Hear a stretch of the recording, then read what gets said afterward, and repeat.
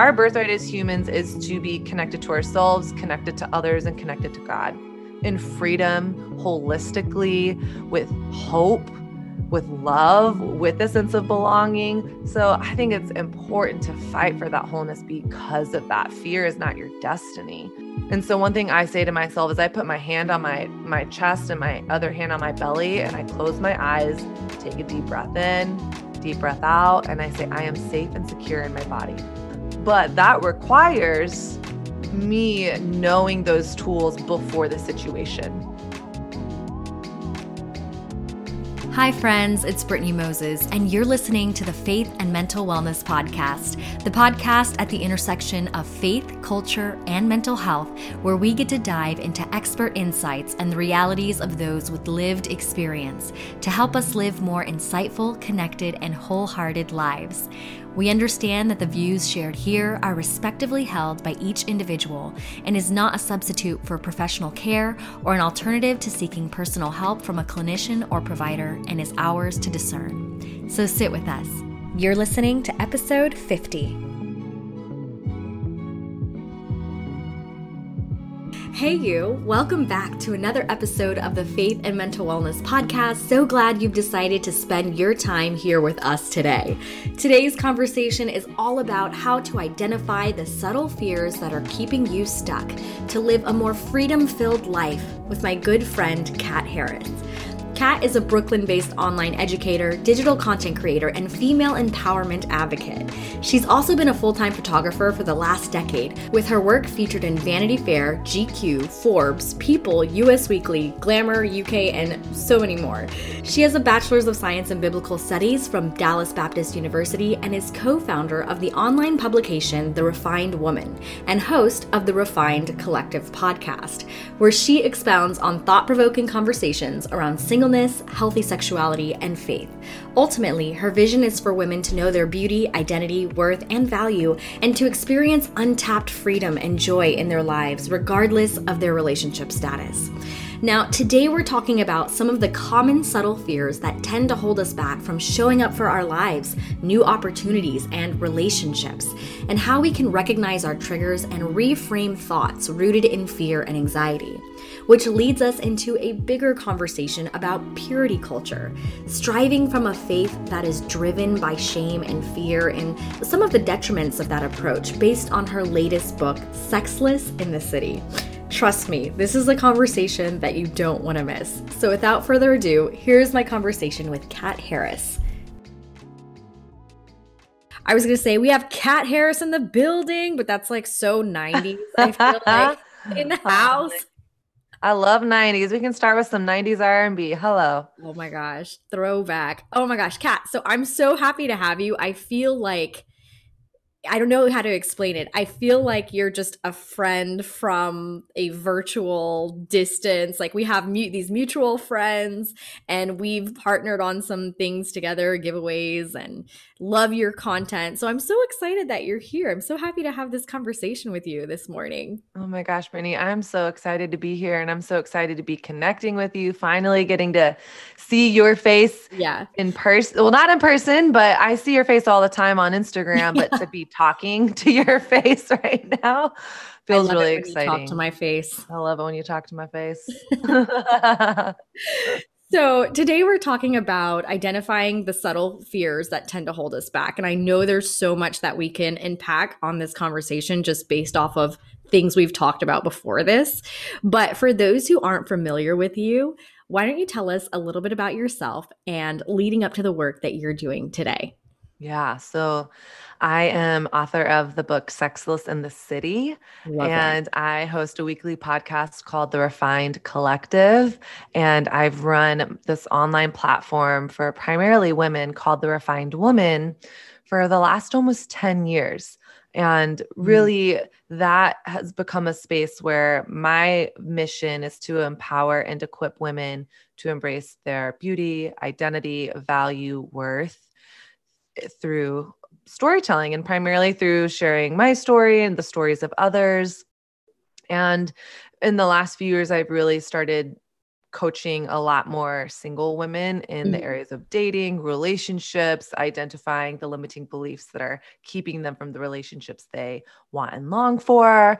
And really, I believe how you show up for one thing is how you show up for everything. So the tools I kind of go into can translate to whether it's me talking about my struggle with really debilitating anxiety attacks or healing from an eating disorder in college to online dating. Yeah. So nothing has really been linear about my story and what led me up to that, except for being led by curiosity and going through different doors that were opened and closed. I started as a Bible major in college, and then after college moved to Southern California, worked in the nonprofit world. And then from there, somehow landed a job working for one of the top photographers in the nation, which then led me to starting my own photography business a few years later and moving to New York City to do fashion and editorial work. And along the way there, I started The Refined Woman, and it's just morphed and transitioned over the years and over time.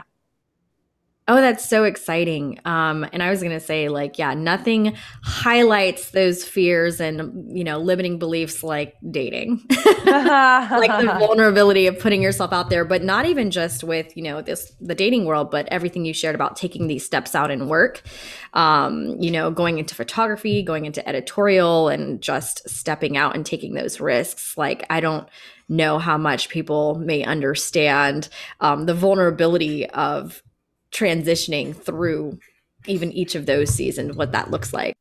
Yeah, for sure. Oh my gosh. I mean, I think when we talk about fear, I think what's so interesting is often, at least for me, when I started going on a path of identifying fear narratives, I heard them called limiting beliefs, and I had never heard that phrase before. Yeah, it was labeling. I'm like, what? What's a limiting belief? Almost 10 years ago, I started doing this really intense emotional intelligence workshop that was retreats and workshops for about 6 months. And the first entire week was about identifying your limiting beliefs. I was like, what the heck? I don't have limiting beliefs. And they began just saying, notice the thoughts that come up, notice the things that feel really true. And they were like, you'll start noticing there's like a committee in your head. There's just a committee. And it's, oh, well, for me, I felt like I was a woman in a man's world. So I felt stuck in my photography career because it seemed as though my femininity was a liability. And so my belief was that I wasn't getting jobs, I wasn't getting bids, I wasn't getting the promotions because I was a woman. And so then everything that did or didn't happen was ammunition. And so it felt really true. It didn't feel limiting. It felt very true to my experience. Same in dating. I felt like I was always the friend. And I felt that way because that happened multiple times. And so it didn't seem like this thing that was holding me back. It just felt like it was something that was really true. And I think that is what can be tricky about identifying these beliefs is I've been put in the friend zone 50 times. So yeah. Or I've online dated and it hasn't worked for me. So yeah, it doesn't work. Or yeah, I am the only female at my office and I don't participate in the boys' locker room because I'm not invited to the boys' locker room. So I will never get the same opportunity. So fear, it can be tricky because it's all of our fear narratives are connected to some form of truth in our lives. Yeah, something that we talk a lot about is how the brain and body is associative. And really all we have is our experience and our reality to go off of. And that's how we develop beliefs. That's how we learn about life. That's how we learn about relationships and people around us is through what we've experienced. So it's very valid, like you said, like if all you've experienced is, being in the friend zone, or if all you've experienced are relationships that were dysfunctional or abusive or just ended really badly, then you develop these core beliefs that, okay, like I'm always a friend, or relationships don't work out, or then they become these overgeneralizations that you filter your reality through. And it's so automatic, like you said, that committee that's in your head. It's just like, what happens is it becomes an automatic thought pattern. When these triggers come up, you on autopilot just go into these fears. And so, that being said, like, what are some of the common subtle fears that tend to hold us back from showing up for our lives? I know that's kind of a broad question, but Yeah, well, there's it's probably a ton broad. of them. Yeah, it's broad, but it's also very human. I Yeah. think everyone, no matter who you are, where you're born, what time period you are or are not living in, we all want the same thing. We all want to feel loved, accepted. We want to feel a sense of belonging. We want to know, am I worthy? We want to be safe and secure and be taken care of. We want to have our needs met. And really, a lot of this is from Maslow's hierarchy of needs, Yeah, there you go. pyramid of, okay, before anything else, do I have a roof over my head? Do I have water? Am I safe? Am I secure? And then we move up to relationships. Are my relationships safe and secure? What about my sexual desire? And then like my mind and my intellect, all that stuff. And so I think fear becomes attached when any of those things feel threatened. Mm-hmm. Fear gets activated. So let's talk about love. If I'm not sure I will be accepted in a loving relationship, or if I wonder if I've felt before that I am too much or not enough, or why does it seem like everyone else is getting the relationship but not me? Yeah. Fear is activated. And then our sense of belonging. Do I have a seat at the table? Do I fit within the norms of whatever culture I'm stepping into, whether it's work, church, relationships, career? Am I being seen? Am I being fully seen and accepted? And if not, then I don't feel a sense of belonging. Am I being taken care of? Do I have enough money to pay for rent this month? What if I don't? What's going to happen then? So when any of these things feel threatened, fear is going to get activated. And I think the interesting thing about that, like you talked about, our brains are created to keep us alive. Thanks, they're brain. Yeah. Thanks, brain. I Thanks, always say, brain. thank your brain and thank your Thank you, body. brain. Thank you, They're brain. trying Thank to you, protect body. you. Literally trying to keep you alive. So Yeah. at our very primal sense, a very Mm-hmm. primal sense of us as belonging, and am I taken care of, to have oxygen in my lungs and a roof over my head? So when any of those things get activated, the primal part of us gets activated, and our brain is always on an evidence hunt. Our brain Yeah. is on an evidence hunt, gathering information, because our brain creates patterns, and our Mm. brain, through the dopamine release of the reward center. And I know I'm preaching to the choir here, like, all this stuff, but when I that love it. dopamine is released, our brain is like, oh, here's a pattern. Oh, okay. When she puts herself out there in love, she gets rejected. Mm-hmm. So Mm-hmm. how can we protect her? How can we save her life from that happening again? So a neural pathway in our brain is created so that when anything like love comes up, oh, we know how to deal with this. We already have a pattern there. So we self-preserve, we self-protect, we reject ourselves Yeah. Throw before up they those can walls. reject us. We reject them before they can reject us. Yeah. And so we do that in every sense of it. And in the idea that because our brains are always looking for evidence, if I have a root belief that no matter what, I always feel on the outside, always feel just a little bit on the outside of the table. Yeah. Like everyone else is at the dinner party and I'm standing on the outside looking in. If that is what has felt true, there is a neural pathway in our brain, a memory, a bicycle groove in our brain that gets activated and then says, yep, this is what happens when this happens. So here's how we self-preserve.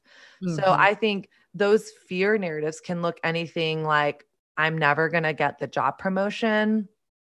Whenever I feel a always never statement coming up in my head, I Mm-hmm. can know, okay, I think fear might be driving the ship. Right. I always get left out. Here we go again. My family never hears me. I'm always lonely and left out of my family. I never feel understood. Here I am again. Oh, rejected again. The bridesmaid again. So when you start to notice, oh, there's these always never statements coming up. I think Right. other indicators of fear driving the ship can be when we want to be in control.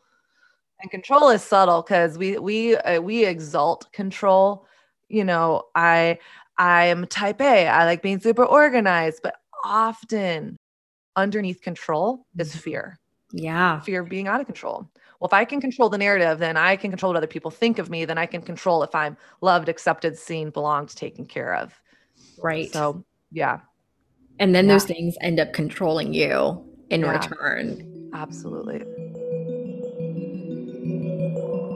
Today's episode is sponsored by BetterHelp. Hey guys, we're gonna get right back to the conversation because trust me, I know you'll want to hear the whole thing. But I quickly wanted to share with you this exciting new partnership I have with BetterHelp. That's BETTERHELP. One of the questions I get asked a lot are how you can go about starting therapy. A number of you are located around the country and even around the world. And as helpful as I often like to be, sometimes I find myself limited in being able to provide the one-on-one resources that you need. Well, I'm happy to say that one option I can share with you today is BetterHelp's online therapy and counseling services with licensed mental health professionals. Since I know a lot of you guys want more faith-based counseling as well, I'm even more excited to share that they also have another service called Faithful Counseling, which has licensed Christian therapists and counselors who are certified by their state, where you can receive licensed counseling using your computer, tablet, or mobile phone through video calls, phone calls, or text messaging. So I use BetterHelp Therapy. I've been using it myself, and it's been super convenient, between school, work, and really just having someone to check in with on a regular basis has been so important for my own mental health.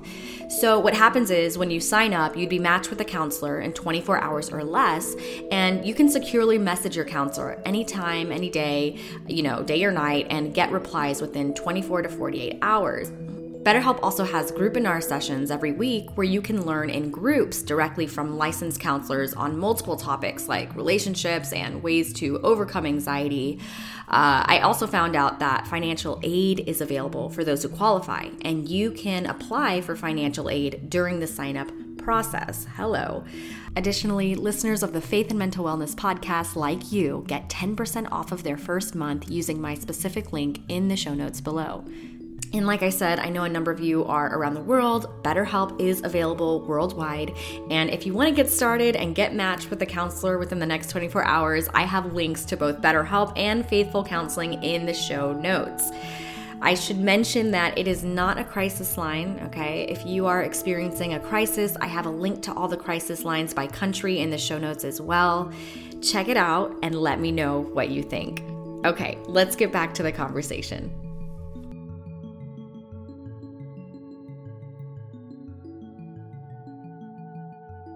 Thank you so much for just normalizing that, because I feel like a lot of people think something is wrong with them because they do have these beliefs that are, that are limiting. And, I was just telling someone the other day, like, hey, it's actually completely normal to feel that way and to have those beliefs if this is what you've experienced in life and this is all you've had to go off of. Really, that next step is challenging those beliefs and expanding from this black and white view of life, right? From these overgeneralizations that we make with the nevers and the always, and realizing that life is more nuanced than that. Yeah. And like you said, sometimes those limiting beliefs become a self-fulfilling prophecy. Because Absolutely. You believe you're going to be rejected, you fulfill that by rejecting them before they reject you. And so now it's actually happening. And then there's the confirmation bias of, see, it happened, Yeah. so it's true. And it's kind of this cycle. So, Yeah. So understanding where to pause, where Mhm. to realize, like you were talking a lot about identifying, okay, I'm noticing I'm going into this black and white thinking. Mm. So chances are fear's in the driver's seat. I may not be thinking the most rationally about this. It's emotionally charged. So why is it important to reframe these thoughts, and like how can we reframe them in the moment for the person who is hearing this and I'm like, I do this, I have a lot of fears that are driving me. I have a lot of limiting beliefs. Like, how can I actually build a life or reconstruct a life that isn't so reactive to these things? Yeah. Well, gosh, that's a really good question. Yeah. I would first say answer the question, why is it important to reframe these thoughts? Hmm. Because I don't believe that we were created to live a life rooted in fear. That part. That's not the life that God has intended for me, to be terrified of when is the next time I'm going to have a panic attack. Hmm. So let me control every aspect of every experience and always have my exit strategy in case I start feeling activated and triggered and have a panic attack. I've lived that way. It Yeah. is living in prison. It's being in a prison of your own making. It's to constantly be living your life. And often this is subconsciously Yeah. waiting for the other shoe to drop. Yep. I didn't even know that I had done so much quote unquote work that I was very prideful almost in, oh my gosh, I've done so much work. I'm in such a good place. Yeah. And I have a family member that really struggles with addiction, and they were sober for over a decade and they relapsed a few years ago. And oh my gosh, the fallout from that, the way my body reacted, I didn't know that for 10 plus years, a part of me underneath had been waiting the entire time for the other shoe to drop. Yeah. So there was so much fear and anxiety and trauma activated when that happened because I connected my safety to their sobriety, Hmm. which Hmm. is also codependent. Hello. Thank you. Yeah. That's usually what So it happens. why, Yeah. yeah. So why is this important? Because you get to live an abundant life. That's your birthright. Our Yeah. birthright as humans is to be connected to ourselves, connected to others, and connected to God in freedom, holistically, with hope, with love, with a sense of belonging. Because I exist, I matter, period, the end. So when I'm living from a space where that isn't fundamentally true, Hmm. then man, I'm living the part in Wizard of Oz where it's black and white, and it's like a black and white one-dimensional experience, when I believe the life God has for us is multifaceted, colorful, three-dimensional, maybe four or five-dimensional, who knows? So I think it's important to fight for that wholeness because of that. Fear is not your destiny, even though it might feel that way. Hmm. So how can we reframe in the moment, you asked? I think, first of all, it's outside of the moment being willing to do the work. Because typically, once we're activated and triggered, that primal part of our brain is activated. Taken And over. once I learned that the primal part of our brain took over, and that in those moments your brain can't really process much because the primal part, it made so much sense to me, because I was like, I feel like I can't think clearly Hmm. once my brain is activated, or once I'm feeling that panic arise. It would be like I would stumble over my words. And in that moment, I learned, okay, the primal brain is activated. So really, it can only handle very primal language like, I am safe, Yeah. I am secure. And so one thing I say to myself is I put my hand on my chest and my other hand on my belly, and I close my eyes, take a deep breath in, deep breath out, and I say, I am safe and secure in my body. But that requires me knowing those tools before the situation. Hmm. So before you're activated, when you're not triggered, figure out what triggers me. Yep. What are the things that activate me? When I was neck deep in anxiety attacks, once I really unpacked every single time it ever happened, I learned, oh, wow, every single time I've had a balls to the wall panic attack, I didn't sleep well for a few days before. Right. And I didn't eat well. So I would have gone hours without eating a meal. So either skipped breakfast or skipped lunch. And typically it happened when it was really, really, really hot. So not only was I sleep deprived and had too much caffeine in me, I was having a sugar crash. My body was on empty. And so then it was as though my gas tank is on empty and a pebble got into my engine, and then the whole thing exploded. Right. So I knew, okay, outside the moment, I typically get really triggered with anxiety when those things occur. So those are kind of the perfect storm for me. And then you add on, like I'm afraid of rejection. Then that makes it even worse. Right. So for me, I knew, okay, outside of the moment, I need to make sure I'm sleeping well, eating 3 meals a day. And if I'm on a photography set or if I'm having a travel day, I need to have protein and snacks with me to set my body up for success and really be able to take care of myself physically so that I can really prevent those fear moments from happening or the anxiety washing over. And so I feel like for me, I call it going back to the basics. Yeah. Eating well, sleeping well, having enough rest. Am I spending time meditating in stillness and God's word? All of that is super helpful outside the moment. And then also just literally writing down a list in my journal. I have a constant list of what thoughts feel activating to me, and then from there, writing down that list of all those things that feel really true. And then make a chart. Is this rooted in fear or freedom? Is it rooted in lack, scarcity, condemnation, victim, self-pity, or is it rooted in hope, love, abundance? It's rooted in fear. Then I can know, okay, this isn't serving me. What's actually true? Yeah. So whether it's in work, my femininity feels like a liability. And here's all the reasons why. Okay, that may feel true. That's actually rooted in scarcity and fear. Right. What could be another possibility of truth there? Well, it could be possible that as a woman in my industry, that could actually be an asset. Because I know from my research that when women are in decision-making rooms, everyone benefits. Peace treaties last longer. And even in my own experience as a photographer, being a female photographer, my models feel more safe because they don't think I'm trying to do something inappropriate with them. And so flip that script outside of the situation and then get evidence for it. What's your source of truth? A lot of my truth statements come from scripture and from my own experience.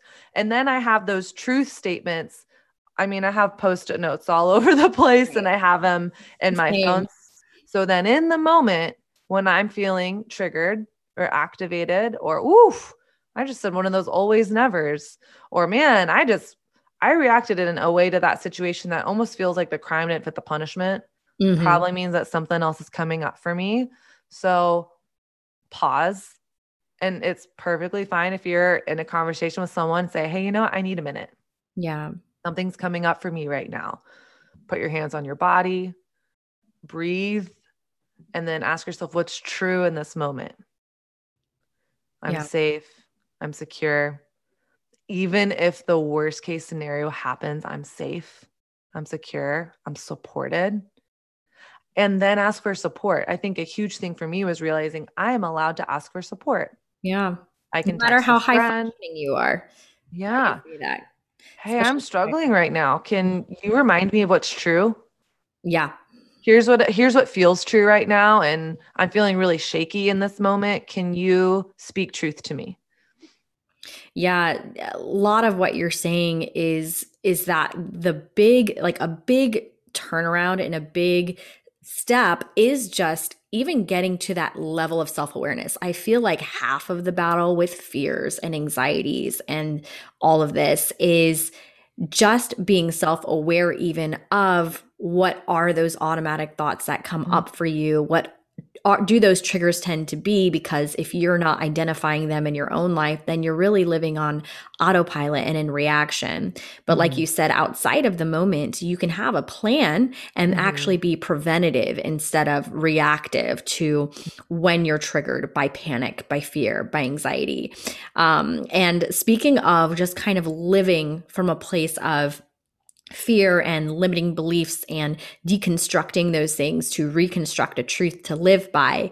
I know that you talk a lot about this in your new book, and I was hoping that you could give us an example of what that has looked like. And I know you specifically speak about the scope of sexuality within the church, which I think is so underrated. Like it's just not, we haven't seen a lot of healthy examples of that conversation, which is why I'm so excited that you're talking about this.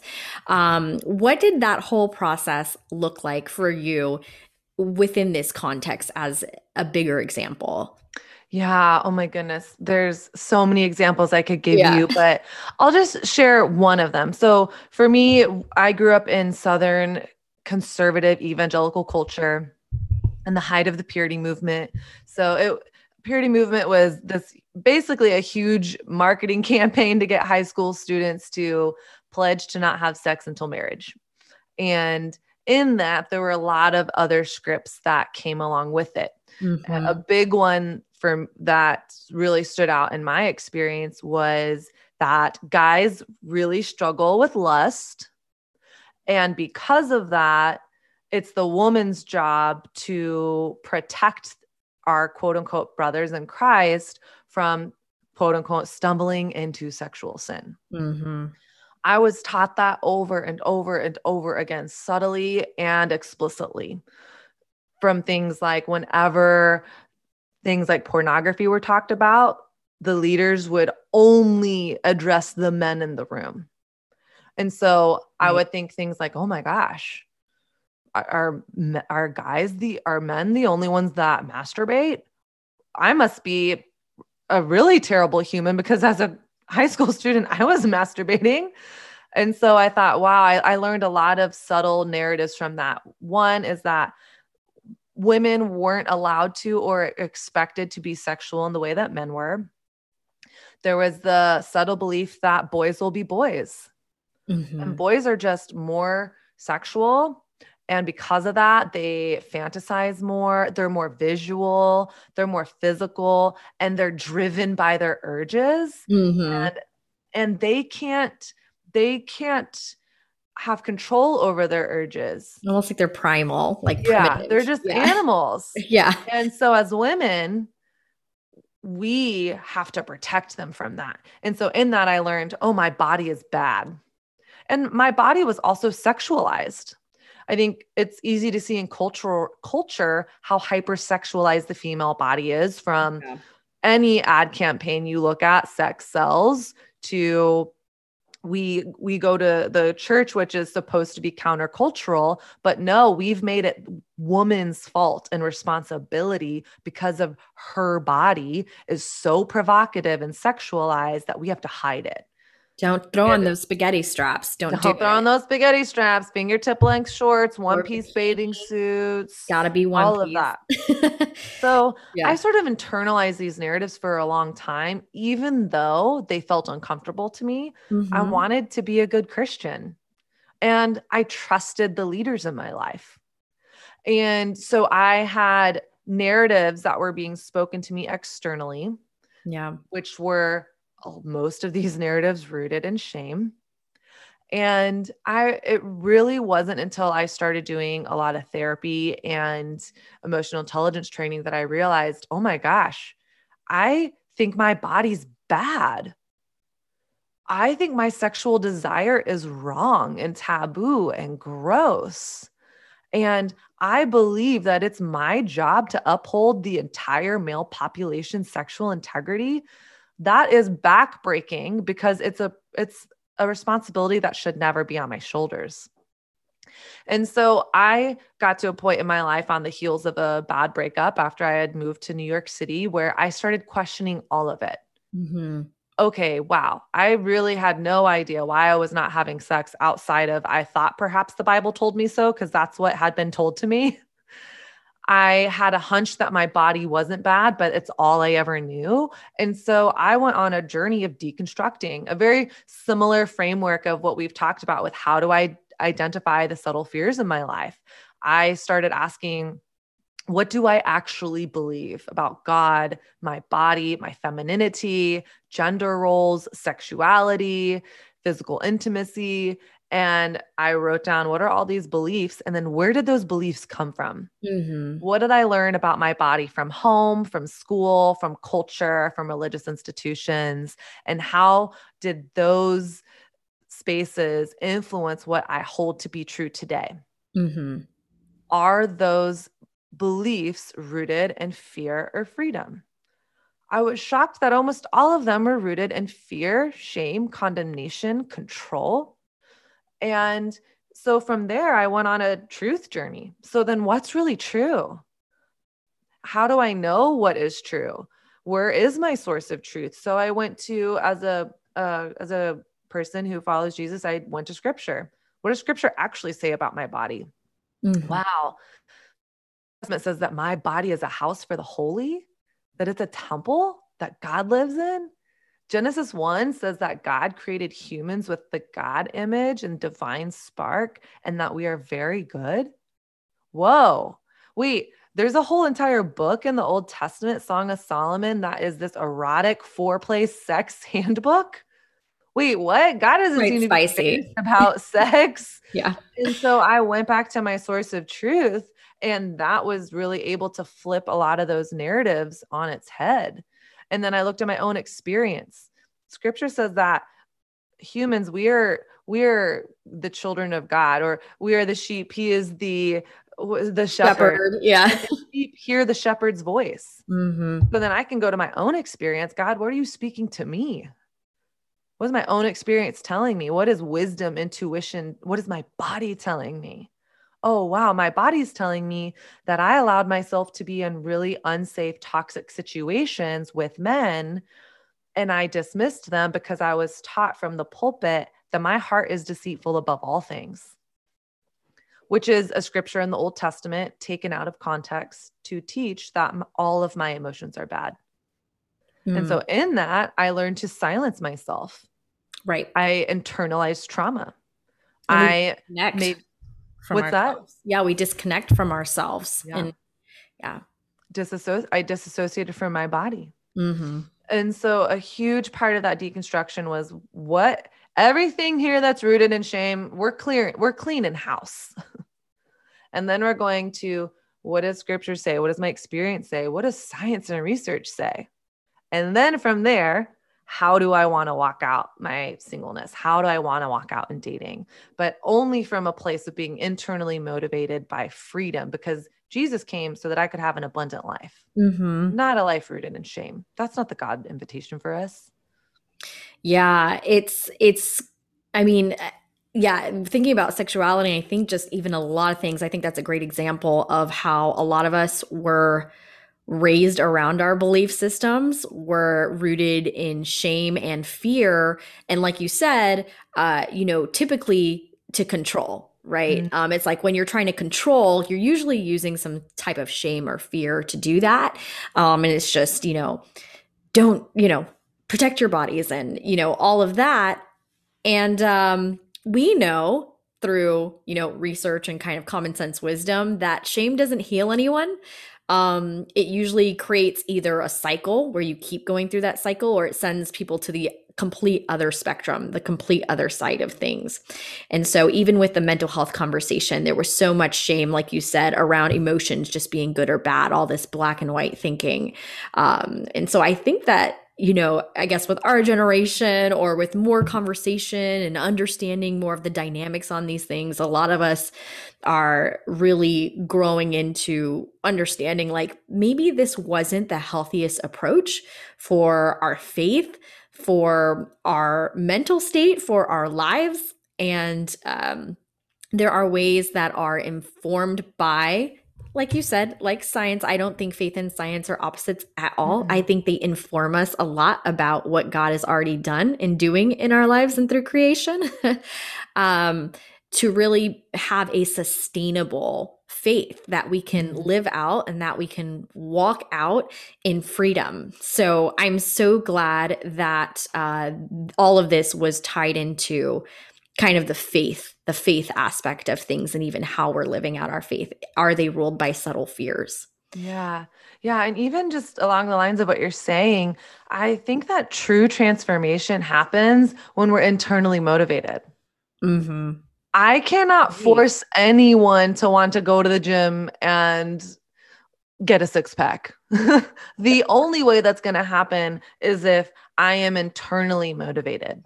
And if I know my why impacts the how and the what. And so I think even as I've thought about, man, how do I want to talk about sexuality and body and desire with my children? I don't have kids yet, but I do have younger sisters who are 15 and 17 years younger than me. How do I talk with them in such a way where there are parts of me, Brittany, that I want to be like, just don't do X. Yeah. Literally just don't do it. Trust me. Just don't do trust me. I know how this story ends. And so how do we offer wisdom in experience without adding that shame? And I think the more I've done this work, the more I understand why something like the purity movement happened. It probably was a band of people who are like, man, when I had a bunch of casual sex, it didn't actually serve me.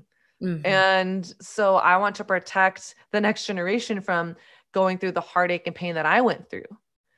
But I know from my own experience, it was the people who held space for me when I was in my question and formation and doubting and confusion, the people that weren't threatened by me asking the questions and doubting, and that held space for me, and that, yes, shared their opinion and gave me feedback, but really just walked alongside me. That was so much more helpful than my friends were like, well, you just shouldn't date him. Just don't do it. He's a jerk.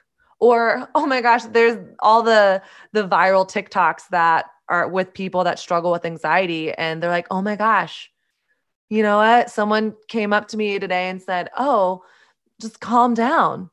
Yeah. And they're like, oh, I'm finally cured. They told me to calm down. Thanks. Thank you so much. I've been struggling with debilitating anxiety attacks for 10 years and I finally have my answer. Calm down. If only it was easy. Black and white is very preachable, not as much livable. That's a good point. Black and white is easy. And that's the whole thing about assumptions in general. Like psychologically, it's just what our brain wants to do. It just wants to go to assumptions. It's how we make sense of the world. It's an easier fast track to understanding our reality by putting things in categories, good or bad. It's easier to do that than to have this intentional lifestyle where you actually are sitting back and you're having to pause and you're having to sort through and go, okay, maybe it isn't black and white. What are the other dynamics that are at play? Like you said, my sleep, and I noticed I wasn't eating, and the coffee and this and that. Like, I love that. Black and white is easy to preach. It's the things we like to say amen to. I noticed that, like, even in the church, even in the mental health conversation, like, people love those soundbite, direct quotes, claims. People love to amen those, love to retweet those. We love the black and white statements that are bold and that are direct. But when it comes to those, posts or things that you really have to sort through and maybe doesn't have a definite answer to, and requires more critical thinking, people tend to not gravitate to that as much. I like to think that we're changing.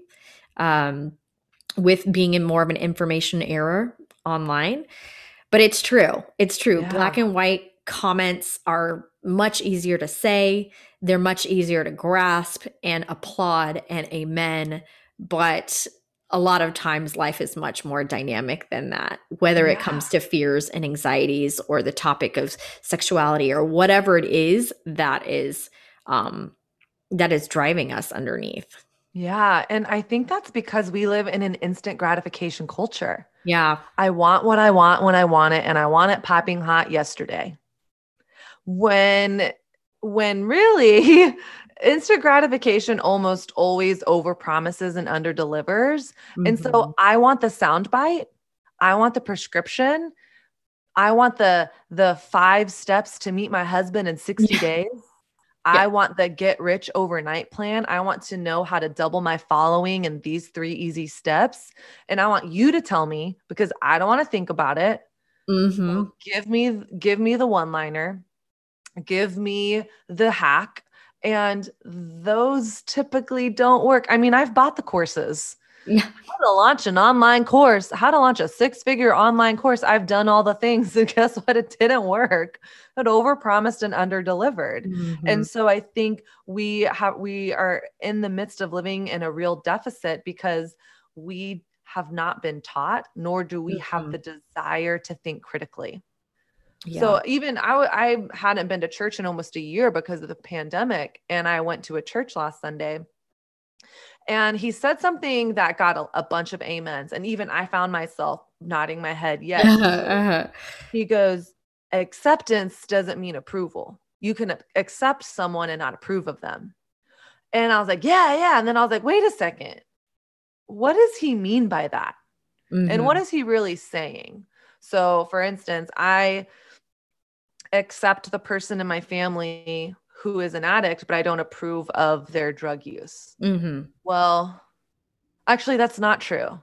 I love that person, but I don't accept or approve of their drug use, and even when we're talking about inclusivity, can I really accept someone partially? I don't know if I can. And so I still am unpacking what that phrase means to me, or I feel like he said that. And I thought, well, hold up. I have about 10 follow-up questions for you, man. You would, if anybody would, by the way, it's Kat. Well, so who are you really directing that statement towards, It's usually to your amen people. Yeah. So I think when you hear those one-liners, what are the beliefs underneath the beliefs? All of this stuff is the same framework for how do we identify fear. Instead of just accepting something as gospel truth, what are we really saying? What are we really saying when it's the woman's job to uphold male sexual integrity? We're saying we're saying men are animals, men can't control their urges, that women are wrong for breathing, and like we're men are more sexual, but women are hypersexualized. There's actually so many problematic narratives underneath that belief, and I think something that's super important to ask with any belief, limiting belief or not, who's benefiting from this belief and who's suffering from this belief. Yeah, and when the person benefiting is a person in power and the person suffering is the vulnerable or oppressed, then hold on. This perhaps is a narrative that's out of alignment. Right. Or isn't holistic in context. That's what usually happens is, someone's taking one scripture or a couple scriptures or one ideology, and it's not in full context of what represents the full heart of God and the gospel. And so a lot of times those things are taken out of context, and being aware of those. And that's another reason that I love your Instagram and your page and everything you do, because Kat will have you come on and she'll question things. And I know that you'll dive into things and ask questions. And I've even seen in the comments, some people don't like that they don't have black and white answers or neatly tied bows, but that's life. And I appreciate you for creating spaces for critical thinking, for sure, and unpacking those. All that being said, what encouragement do you have for someone who has something they want to pursue or is wanting to show up for life, in all of these areas that we've talked about, but has been feeling paralyzed by fear? Like they just feel like fear is just constantly ruling their life. They're always living on edge. They're always worried about, putting themselves out there, showing up. Yeah. What encouragement do you have for someone who's just a prisoner of their own mind by doubt and fear and limiting beliefs? Yeah. I would say that here's the reality is whenever you put yourself out there in anything, you're going to feel rejection. you're never going to have everyone accepting you. Any sort of step forward is going to be someone agreeing with you and someone disagreeing you. And I am living proof of that. And I played small in my life and my career for a long time because I was just trying to be all things to all people, and I can't. And so let's normalize rejection. Guess what? I have had my heart stomped on, and I am safe and I am okay. Heartbreak or awkwardness or even anxiety. I remember when I was neck deep struggling with anxiety, and the physical symptoms of it were so overwhelming to me that it became my goal in life to avoid that at all costs. Yeah. However, guess what? Every time I've had an anxiety attack, I've been okay. I can feel really painful and uncomfortable emotions and physical sensations and stay in my body. So to the person struggling and paralyzed in fear, I first want you to know you are not alone. You don't have to walk through this alone. Even if your worst case scenario happens, you're going to be okay. You are loved and supported. There are so many people in your life that want to walk with you and support you. And life isn't about the absence of fear. I think for a long time, I thought the fear and anxiety has to completely go away before I'm healed. No, my relationship to fear changes. Yeah. So instead of being paralyzed by fear because fear is in the driver's seat, when I experience fear now, the first thing I say, thank you, fear, so much. You're here because you're trying to save my life. Thank you. You don't get to drive the car today. Yeah. I'm not going to resent you anymore. You can sit in the back seat. Thank you. And I'm going to go anyways. I'm going to keep moving forward. Yeah. Yeah. I love what you're saying about that. And I always say, like, when God says, fear not, I am with you through the Old Testament, he says it so many times, it's not a condemnation, but it's really this, like, he knows that we have fear instincts and they're going to be there, and it's a part of the human experience, and he's there with us along the way as we're stepping out. And really normalizing the fact that these are all sensations and feelings that are a part of the human experience, and it's really our relationship with them, how we're reframing them, and the like. So thank you so much for everything that you've shared today. So many gems. I hope you guys will definitely follow Kat and check out some of the more of the work that she's doing. How can those who are listening stay connected with you? Yeah, well, you can find out about my book and order it on sexlessinthecitybook.com.